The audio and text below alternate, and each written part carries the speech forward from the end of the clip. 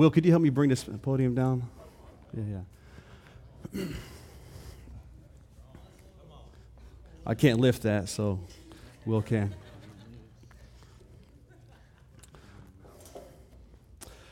Well, I'm excited to share this morning.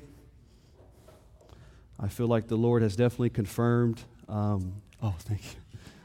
I couldn't get that either, so you.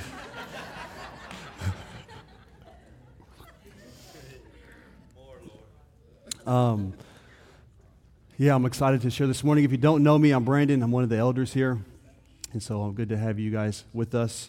You guys were the ones who stayed in Lakeland in faith, right? Right. And then also I wanted to just reiterate, so Neil from Iraq, we are looking to schedule him next week sometime. We were thinking Monday, but he won't be here Monday, so maybe we're going to shoot for Tuesday. And so I'm just communicating with him, so we'll be sure to post on social media. I definitely want to try to get him in here, so just follow us on social media for that.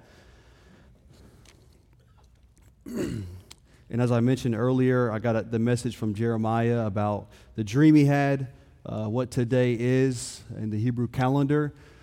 And for me, it really just confirmed, really encouraged me that the Lord was speaking to me about the message I'm going to share today. Before I even begin to share, just want to even just open up and be vulnerable about some of the struggle and wrestle I've been in since stepping into eldership, maybe the past 4 months or so. And, sometimes we can get caught up into all the titles and those things. I'm an elder, or you can get into the apostle, prophet, evangelist, pastor, teacher. You get caught up in those things. And the Lord has just been faithfully reminding me that my only job is to display sonship.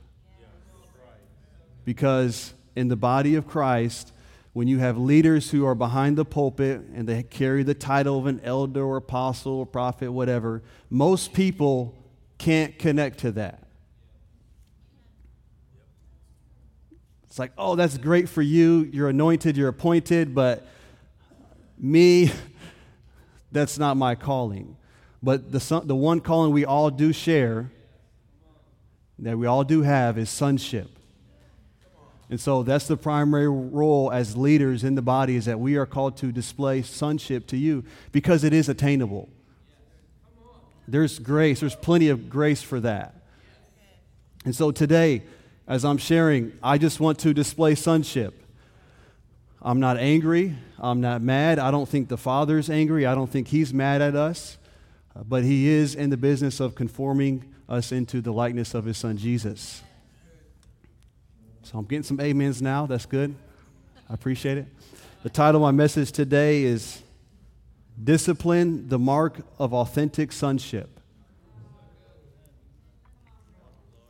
Discipline, the mark of authentic sonship. Can I get an amen? Amen.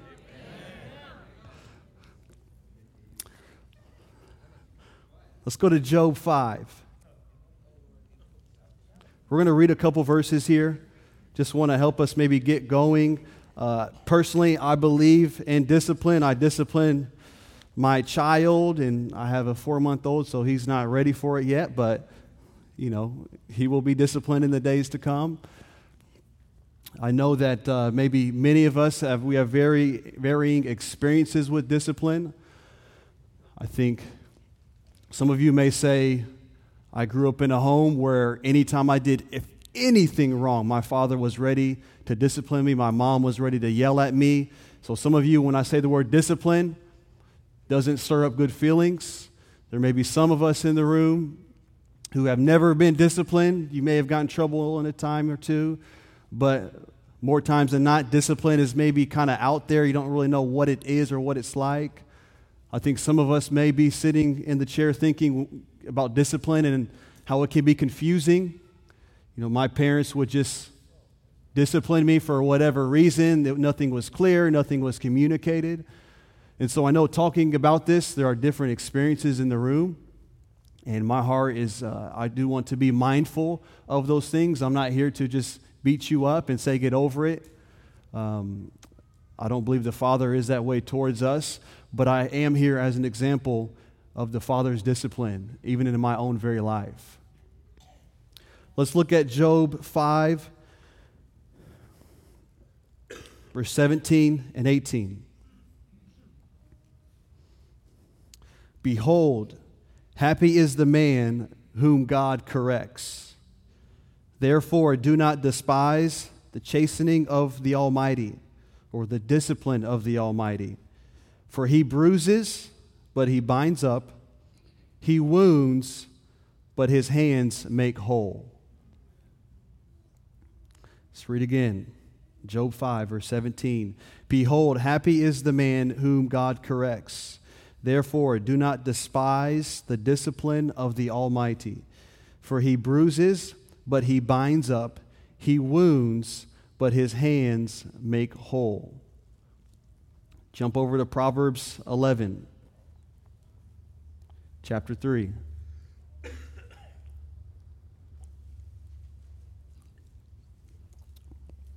Proverbs chapter 3, verse 11.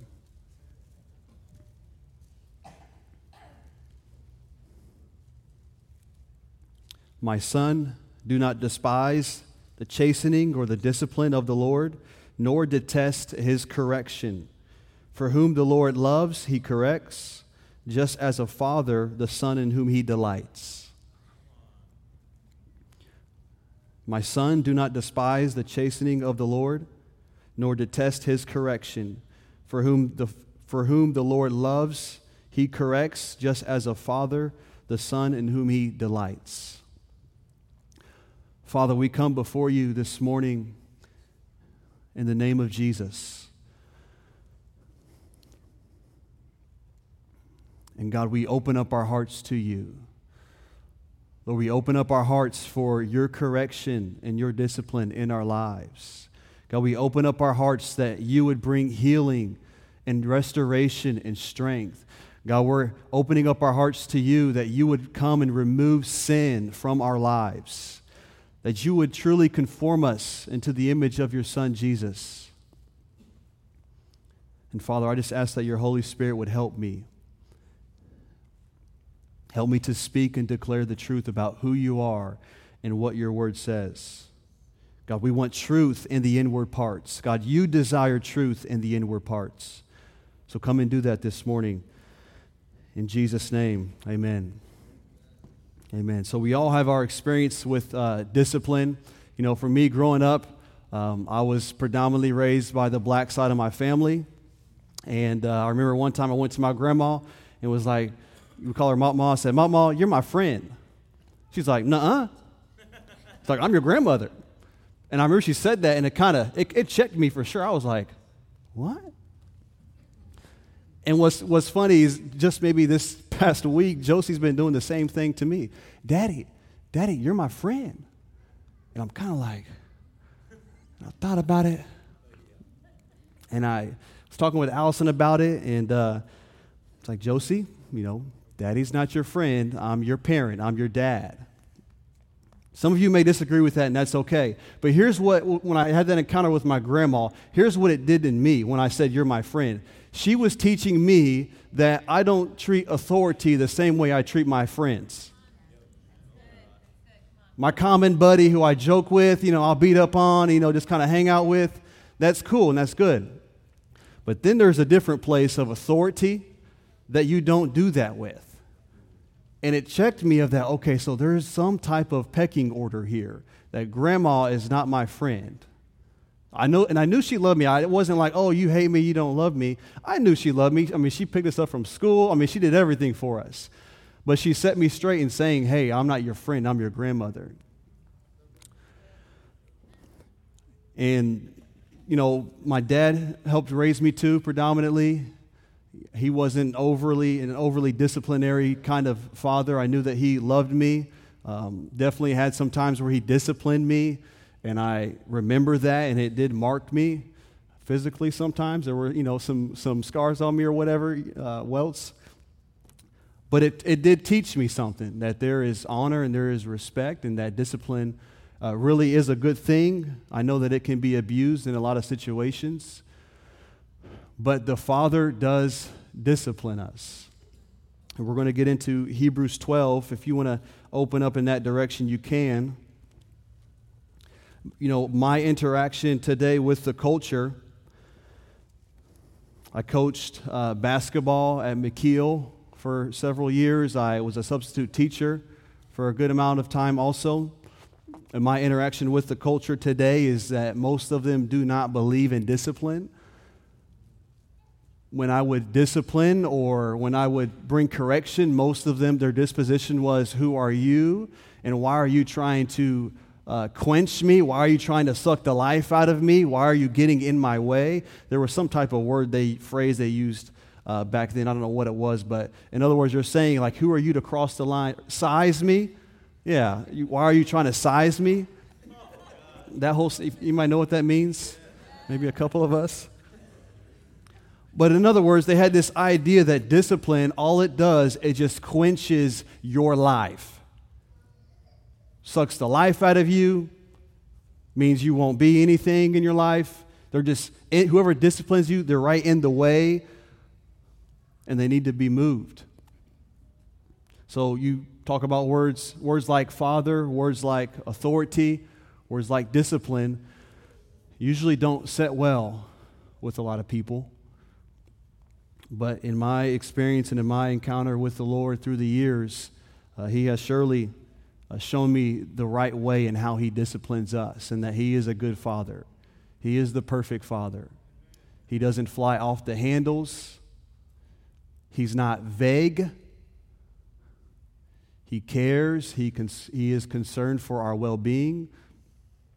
And so my goal today is to help us to be mature sons and daughters who embrace the Father's discipline. Jeremiah had a dream last night. You look at the Hebrew calendar today, and even for this month, what he believes the Lord is saying is that this would be the month of self-evaluation, examination. Well, if you believe that, then you also have to believe He will come and bring correction and discipline to you. Can't just pick one or the other. And let me tell you, this is His mercy. I've preached on the mercy of God the past 2 times I've been up here, so you can't say, Brandon, you don't like me, you're mean.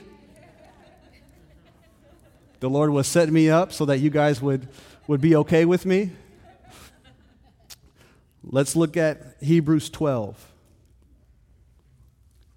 Encourage you to bring your Bibles, bring a journal, bring your notes. Just a side note, I think it's great to take notes in the church. That's okay to do that. I still take notes. No one's arrived. Hebrews 12, verses 3 through 13. For consider Him who endured such hostility from sinners against Himself, lest you become weary and discouraged in your souls. You have not yet resisted to bloodshed, striving against sin. And have you forgotten the exhortation which speaks to you as to sons? My son, do not despise the chastening of the Lord, nor be discouraged when you are rebuked by Him. For whom the Lord loves, He chastens and scourges every son whom He receives. It is for discipline that you endure. God deals with you as with sons. For what son is there whom a father does not discipline? But if you are without discipline, of which all have become partakers, then you are illegitimate and not sons. Furthermore, we have had human fathers who corrected us, and we paid them respect. Shall we not much more readily be in subjection to the Father of spirits and live? For they indeed for a few days disciplined us as seemed best to them, but He, God our Father, for our profit, that we may be partakers of His holiness. Now no discipline seems to be joyful for the present, but is painful. Nevertheless, afterward it yields the peaceable fruit of righteousness to those who have been trained by it. Therefore strengthen the hands which hang down and the feeble knees, and make straight paths for your feet, so that what is lame may not be dislocated, but rather healed. Bob Sorge calls this passage the forgotten doctrine in the church. John Piper talks about this passage is really difficult for us to swallow because we see here that God is in control. That the Father disciplines us because He's in control. And we don't like that. We want to say, no, I want to be in control. Discipline me on my terms. Let me tell you when it's okay to discipline me. And so this passage, there's a lot of, hopefully you feel tension concerning this. I know the first time I heard this preached to me years ago, I listened to the message and I went home and just started reading this because I had no grid for it. I knew the Father loved me. I knew He cared for me. I knew He had a plan for me. And I read this and it seemed right and it seemed okay, but I had no real encounter or experience with His discipline in a real way. Go down to verse 8. I want to launch out from here. Verse 8, I think, is really important. I've been really looking at this verse. It says this, "But if you are without chastening, of which all have become partakers, then you are illegitimate and not sons." If you're looking for a reason to embrace Hebrews 12, maybe this will help you. What he is saying is if you are without discipline, then you are illegitimate. You are a stranger. I think the orphan spirit is found in this verse. I went on Google this week and I asked Google about disciplining our children and if that was good for our children or not. And here's what Google had to say. Anyone interested? I saw two primary statements come up right away. The first one, here's what Google says about disciplining. It says, discipline can abruptly but only temporarily stop unwanted behaviors because children are afraid of being hit. The research is clear that in the long term it doesn't work and actually makes children more aggressive.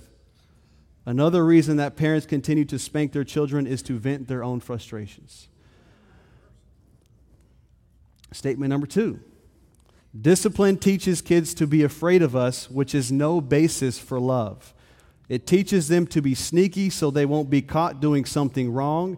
It teaches kids that they are bad, so they are more likely to behave badly. It teaches kids to use violence when they want to solve a problem. Some of you may say, I don't really see much wrong with that. I agree, disagree, half and half. When reading and looking at these things, I found 5 points here that I just want to throw out there about the orphan spirit towards discipline. 1, here's what the orphan spirit says to the Father. This is what sometimes you and I will even say to the Father. Father, your discipline doesn't work on me, and it only makes me angry. Father, you discipline me only to vent out your frustration on me. Father, you discipline me only because you hate me. Father, you discipline me only because you don't love me.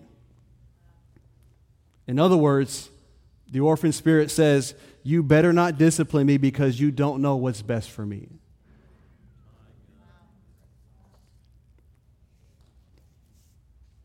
Throw Proverbs 5 up there. Proverbs 5, verses 12 and 13.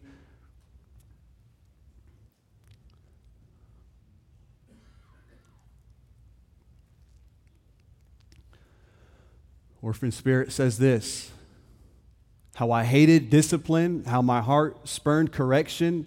I would not obey my teachers or turn my ear to my instructors, and I was soon in serious trouble. In the assembly of God's people, go to verse 22 and 23. And here's what the Lord's response is. For your ways are in full view of the Lord, and He examines all your paths. The evil deeds of the wicked ensnare them.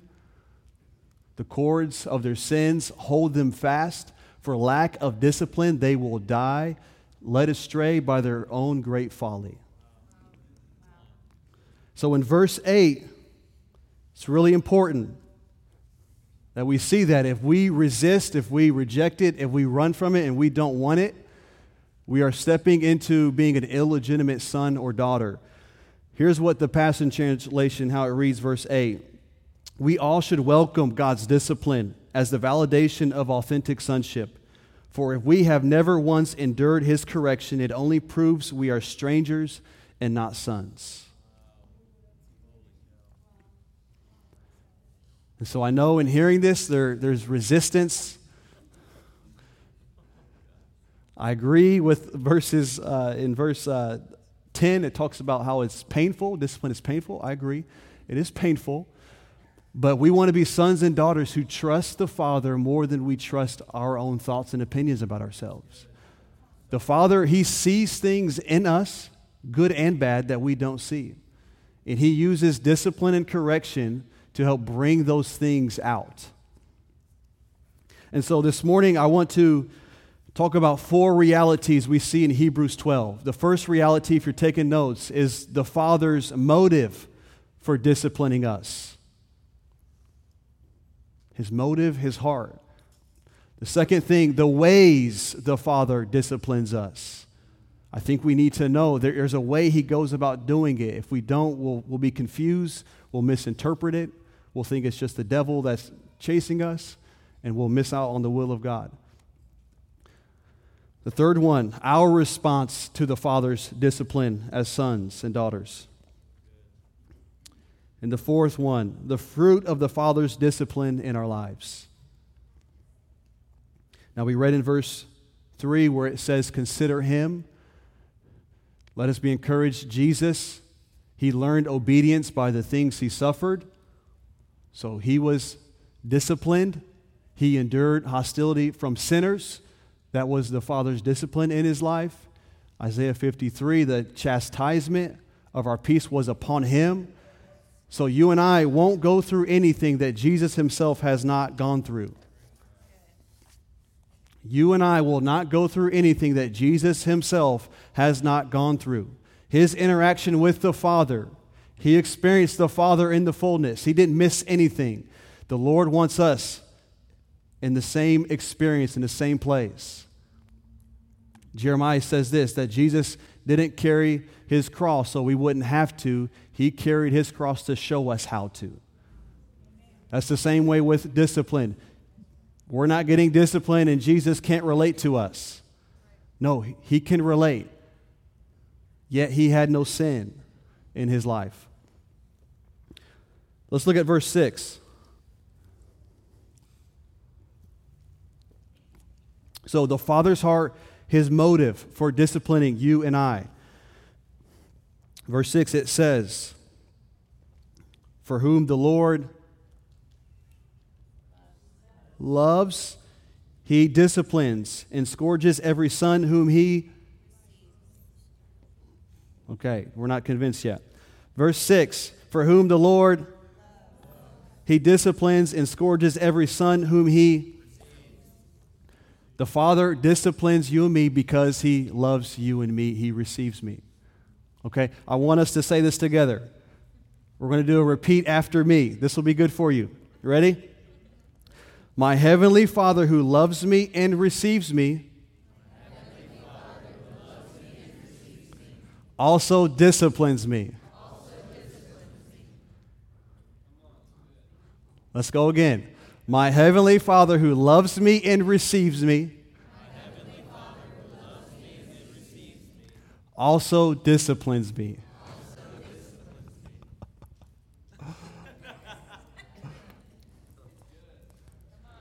How's that sitting?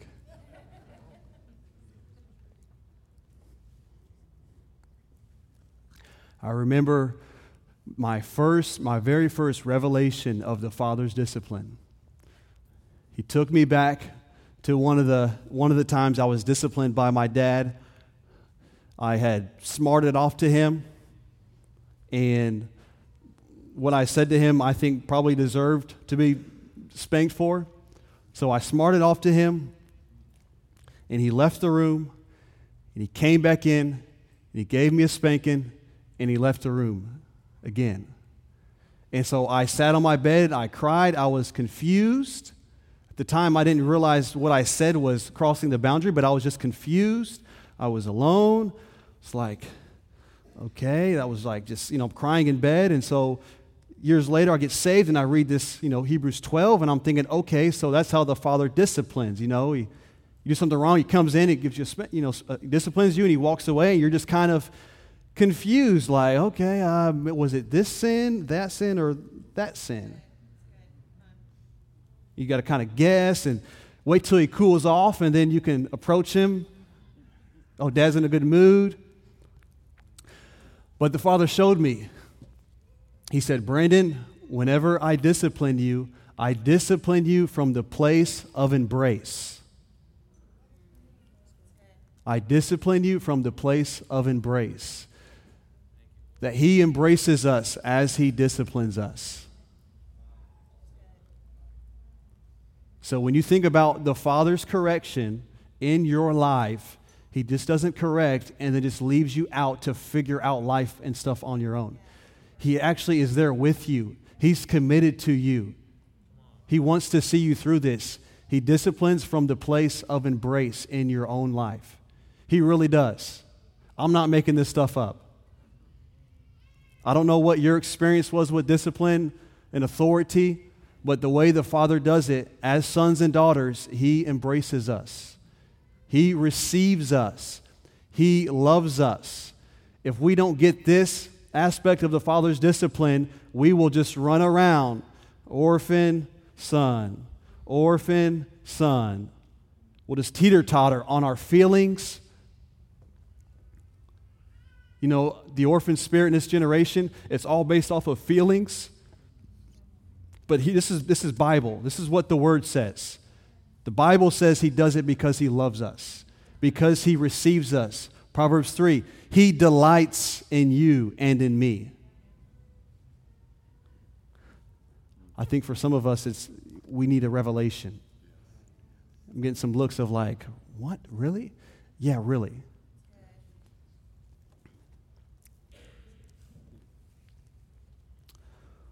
One of the biblical definitions of discipline is this. So to chasten is to discipline, to rebuke, correct, or guide. This word implies the training of a child. It implies correcting mistakes and curbing the passions in the soul of a child. It speaks of instruction which aims at the increase of virtue. This word does not have in it the idea of punishment, but its purpose is to use corrective measures to eliminate evil in the life and to encourage the good. So at the heart of the Father's discipline is redemption. The very core of his discipline in your life is he is looking to redeem you. At the core of punishment is inflicting pain. God as our Father is just not into inflicting pain just because. Your parents may have done that. Someone in authority may have done that. He's not into inflicting pain. He's into releasing discipline for the purpose of redemption. He sees something in us that he's not okay with, so he's going to use whatever measure he has to get it out. Look at verse 10. Another aspect of the Father's heart.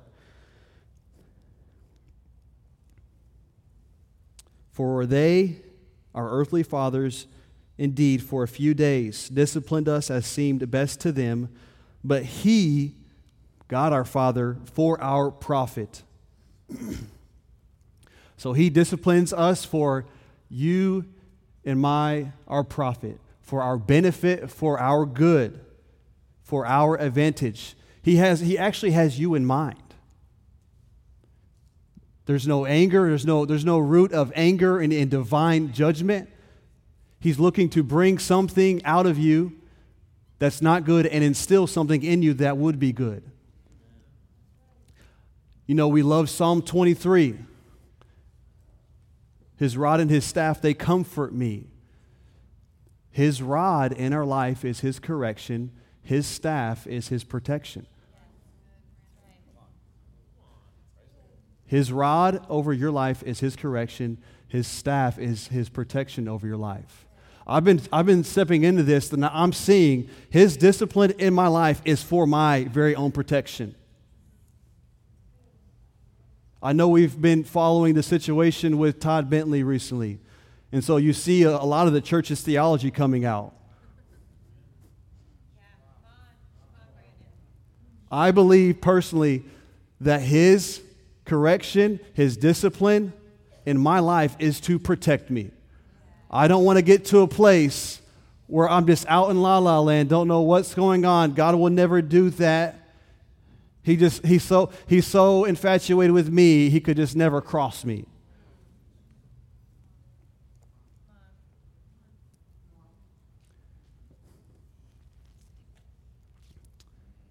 So his heart is that he's looking out for our advantage.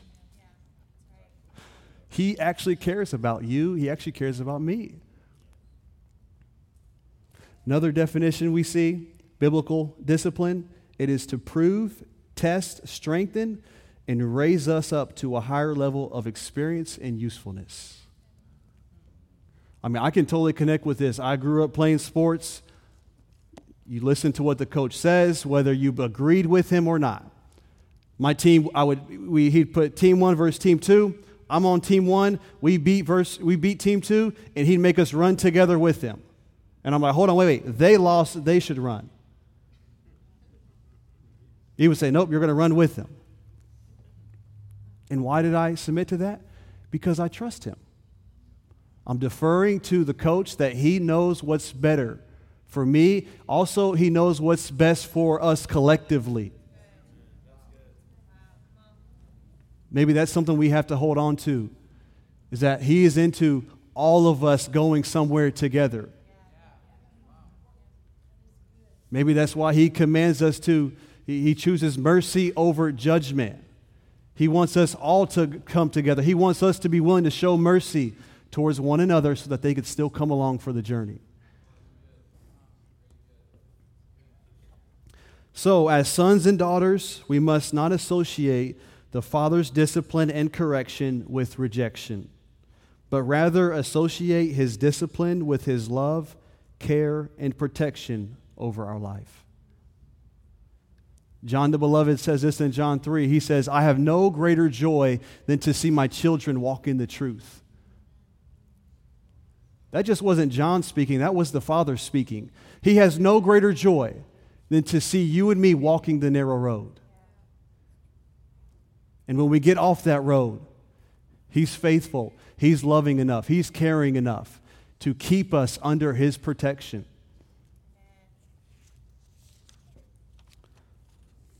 Number 2, the way the Father disciplines us.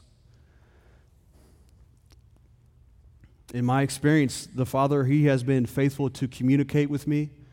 He doesn't keep me in the hiding. I may not understand A to Z, but he communicates. I just want to throw that out there. The way he disciplines you, he will communicate with you.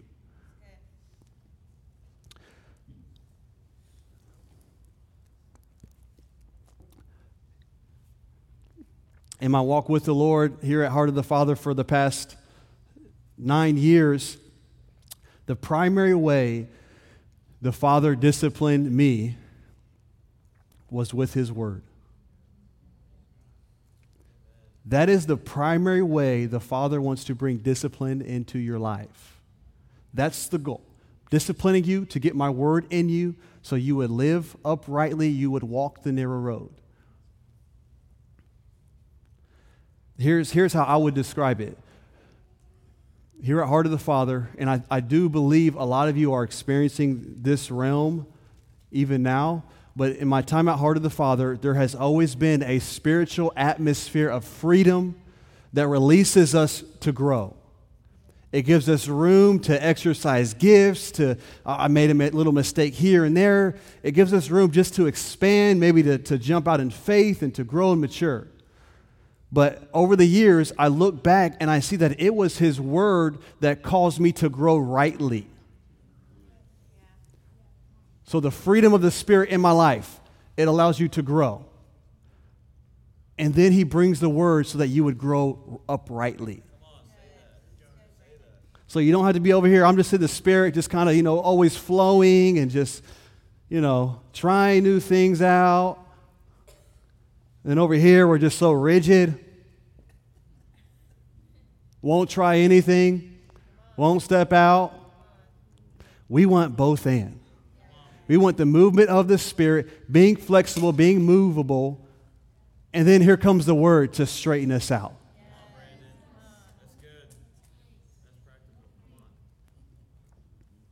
And, I know there's a lot, some of us probably been through inner healing, things like that. I think it's an awesome tool, an awesome resource. I went through it years ago, and I realized as I first went through inner healing, I'm looking at some of the material, and I'm like, you know what? I realized I have been doing inner healing for quite some time now. You know what the secret was? The secret place. I would go home, get in my little closet, or sit in my chair, get God's Word, and I would say, Lord, I see this in me. What does your Word say about it? And He would speak. I didn't have anyone there to lay hands on me. I didn't have anyone there to speak and just try to help me navigate. It was literally sitting down with Him, and He will bring correction to you. He will help build a conviction in you. But you got to go to the secret place. I'm telling you, that's the way He wants to do it. He wants to take His Word and you in the secret place and bring correction to your life. I think that's the primary way. That's not the only way. A couple other ways, I'm just going to kind of brush past them. He uses relationships. Anybody married? Friends, our brothers and sisters, He uses those things. He uses church authority, church leaders. Does anyone believe in that anymore?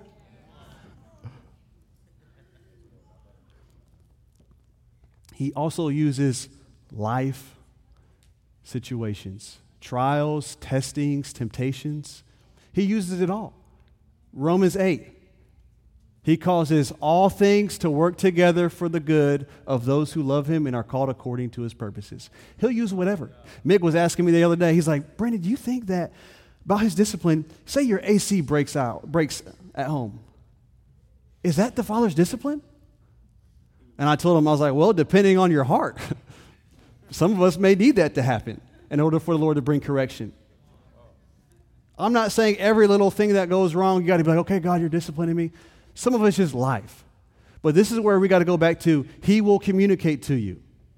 He will be clear with you. So not every little thing that happens, you got to be like, okay, He's coming with the rod.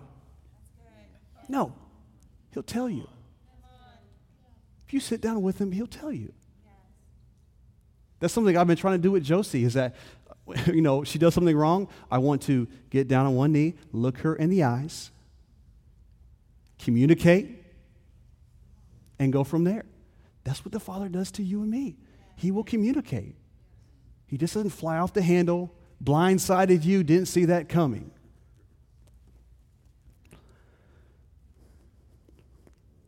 The very last option the Father will use to discipline us, you want to know? 1 Corinthians 5, deliver such a one to Satan for the destruction of his flesh, that his soul might be saved. Now, I don't know all the dynamics of that, being delivered to Satan. I don't know, maybe one of the elders can talk about that. But if you're in that situation, that's not good. I'm just going to leave it there. I'm not going to say too much about that. But He will use it. He used it in 1 Corinthians 5. It's a Bible verse, okay? We're sticking to the Bible. The Father will use that. So the Father, we went over His heart for us. We just looked at the way He goes about disciplining us. The third thing, our response to the Father's discipline. How do we respond to this? So we had just talked about the orphan spirit. What that thing does, let's look at verse 5. My son, do not despise the discipline of the Lord, nor be discouraged when you are rebuked by him. In other words, when he comes to bring discipline to your life, don't revert back to the orphan spirit. Lord, I'm just going to reject it. You don't know what's best for me. You can't try me. You can't size me like that. Rejecting it, or, woe is me. Oh, I'm just so discouraged. Oh, God, you just don't love me. Always hurting me.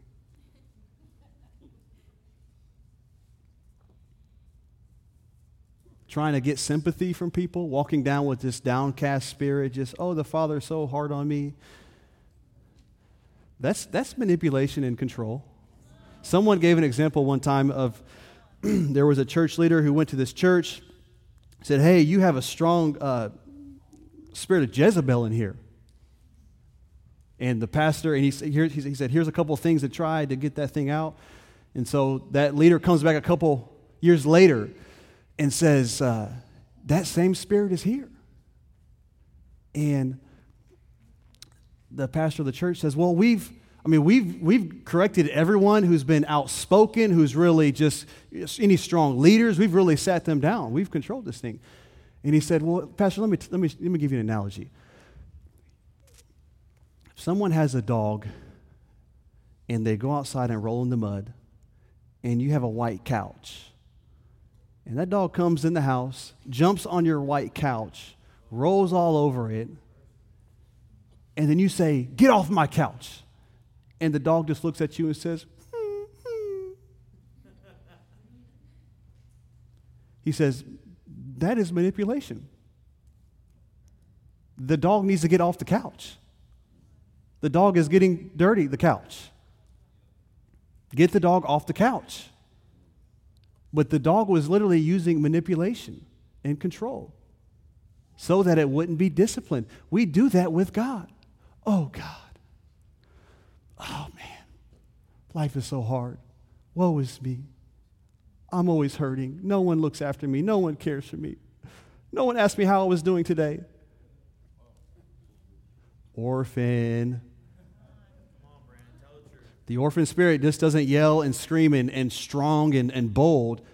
It'll sit in the corner by itself and cry. I mean, what does Josie do before she gets a spanking? She's already crying.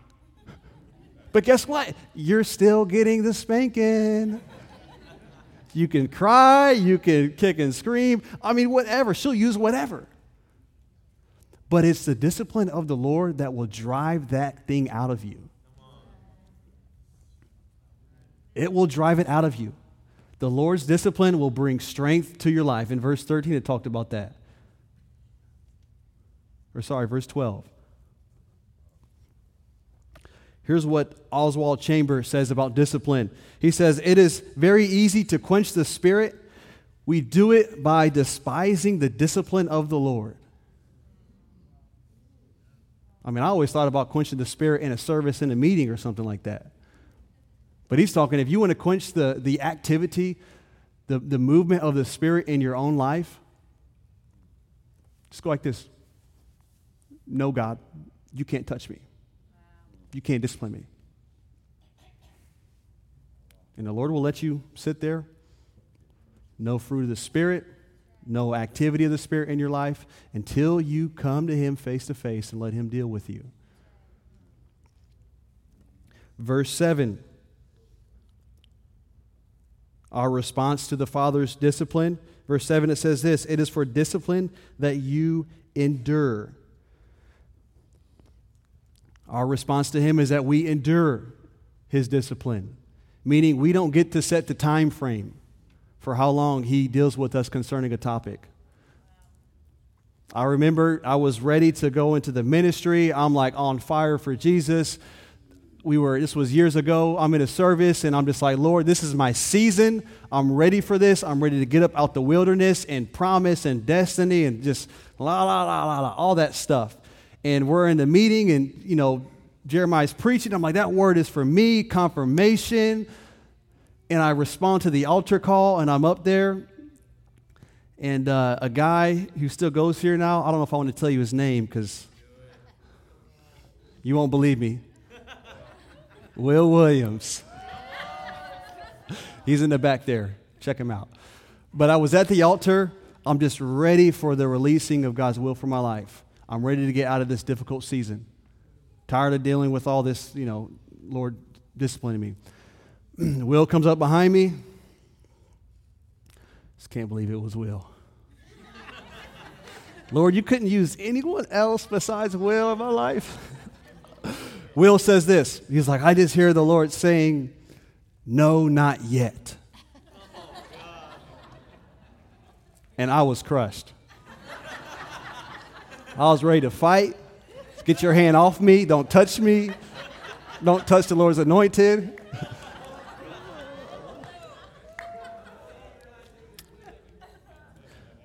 Yeah, I saw that was Will. I was like, oh, that can't be God. Cannot be the Lord.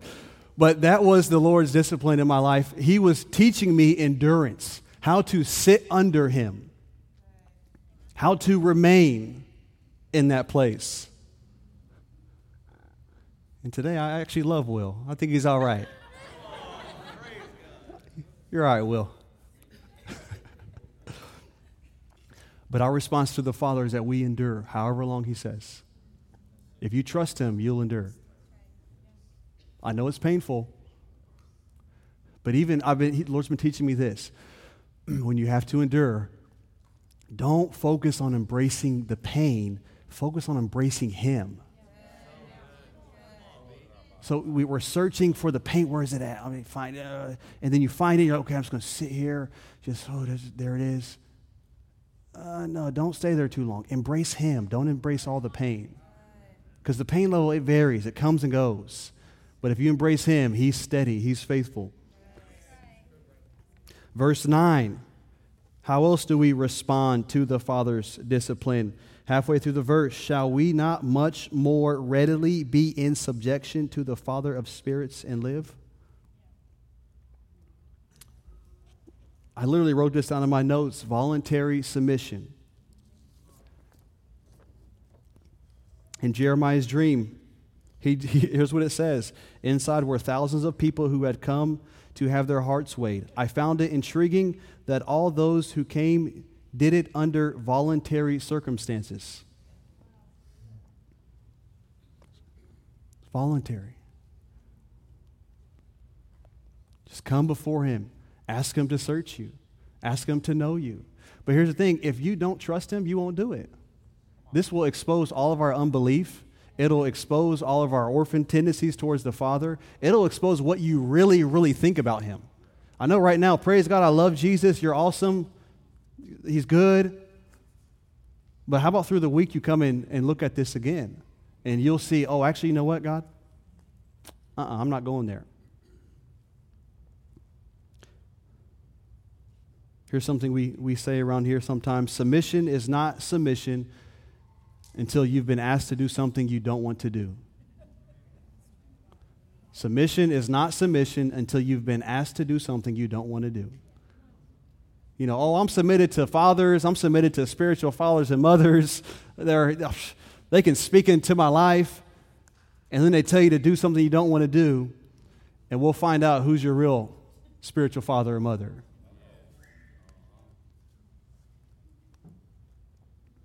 So verse 9, it says we should be much more readily be in subjection. You know what it looks like to me? It looks like we're in a race.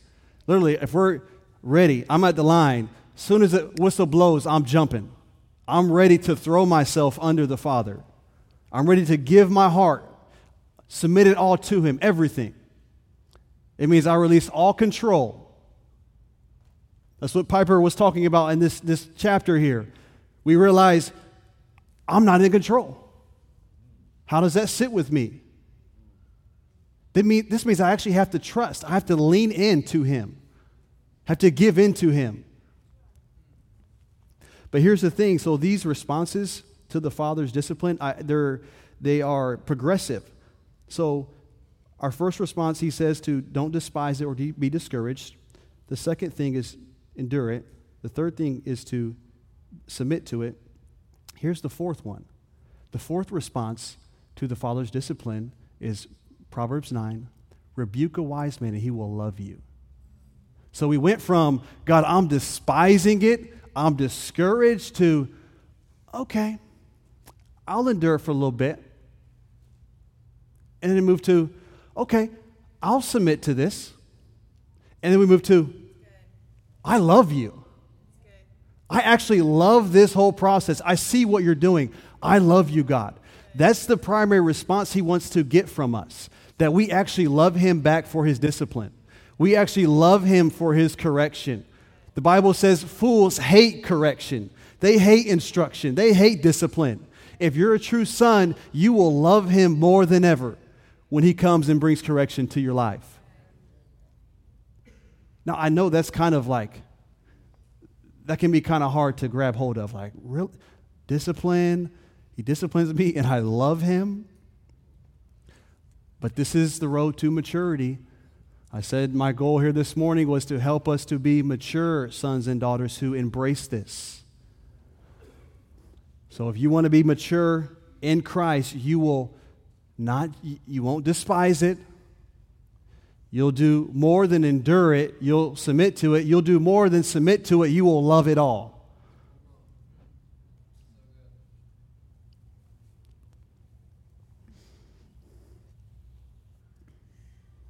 As I mentioned before, if you're focused on pain, you have to shift your focus to him. Embrace him, not the pain. Let him deal with the pain. Number 4, the fruit of the Father's discipline in our lives. Let's look at verse 9. We're going to look at verse 9, 10, 11, 12, 13. Verse 9, shall we not much more readily be in subjection to the Father in spirits and live? There's number 1, the fruit, life. Verse 10, for they indeed for a few days chastened us as seemed best to them, but he for our profit, that we may be partakers of his holiness. Number 2, holiness. Verse 11, now no discipline seems to be joyful for the present, but painful. Nevertheless, afterward it yields the peaceable fruit of righteousness to those who have been trained by it. Number 3, righteousness, the peaceable fruit of righteousness. And number 4, verses 12 and 13, strengthen the hands which hang down and the feeble knees, and make straight paths for your feet, so that what is lame it may not be dislocated, but rather healed. Strength and healing. I mean, this totally flips my paradigm on discipline. I thought discipline was like, okay, you suck, here's your spanking, figure it out.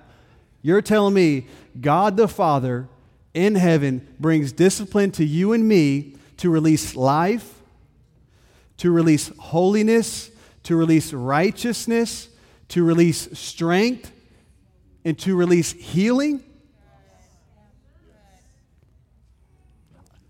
I'm kind of like, I don't know about that. But once again, this is the Bible. This is what the Word says. Do you believe what the Word says about discipline, or do you believe your upbringing about discipline? Which reality are you going to step into? That's a personal decision. You get to decide that. But I would encourage you, if you want to have life in Christ, if you want to walk a holy lifestyle, you want to live righteously, you want strength for your body, you want healing, come under his discipline.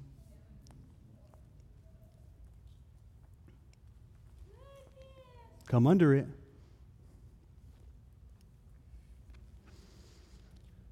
If I could have the worship team. I don't see my wife, but oh, there she is. Oh, she has a baby. You can take him up there with you.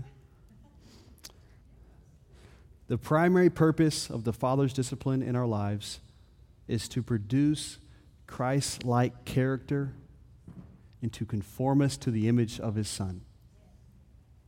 So when you get lost in this, sometimes we do. We get lost in Are you disciplining me? The Lord's communicating, but I'm not hearing rightly. Our flesh gets in the way. Our friend just told us God would never do that because he loves you, but then you read the word and we kind of get lost in all this stuff. Stick to Hebrews 12 and think about what is his primary goal and purpose in your life. The Father wants to conform you to the image of his Son. He wants Christ-like character. He even wants Christ-like anointing in your life. You know, I'm all for character, I am. But I'm for anointing too. I do want both.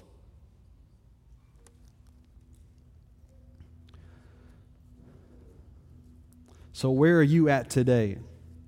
Or better yet, where will you be at by the end of this month? This is the month.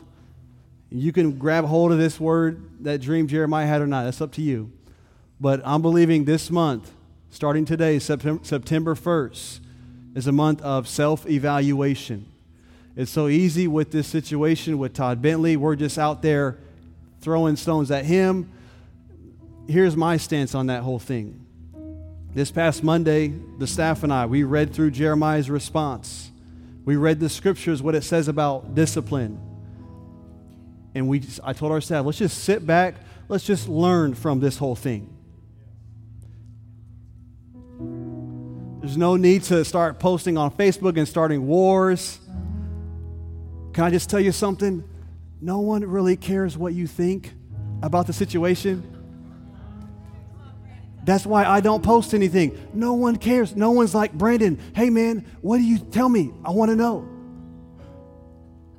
No one cares. But I will say, you should be wise and learn from this. That's what I'm doing. Because I know trials, testings, temptations are coming my way. They're coming. So where are you at? Are you receiving his discipline? Are you embracing it? Are you accepting it? In what areas is the Father speaking to you and bringing discipline into your life? There's something. For some of us, it's just blatant sin.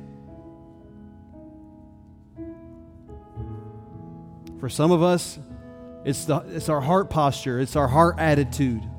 We're judgmental. We're critical. I don't know. You fill in the blank. But there's something that he wants to get after. So could we all stand?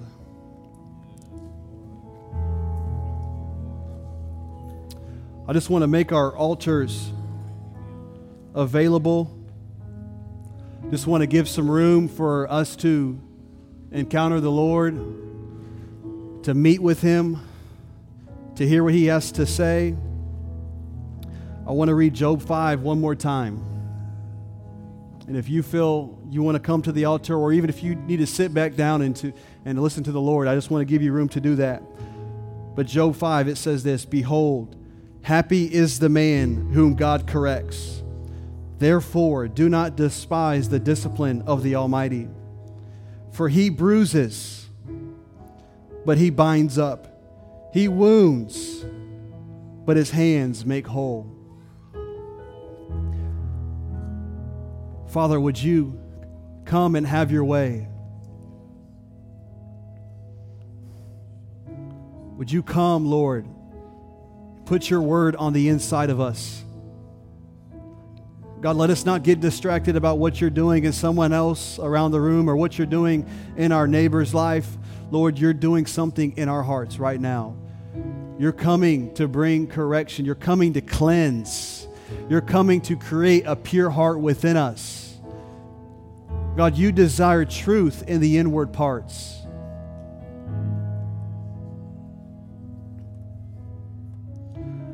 Would you come and do it?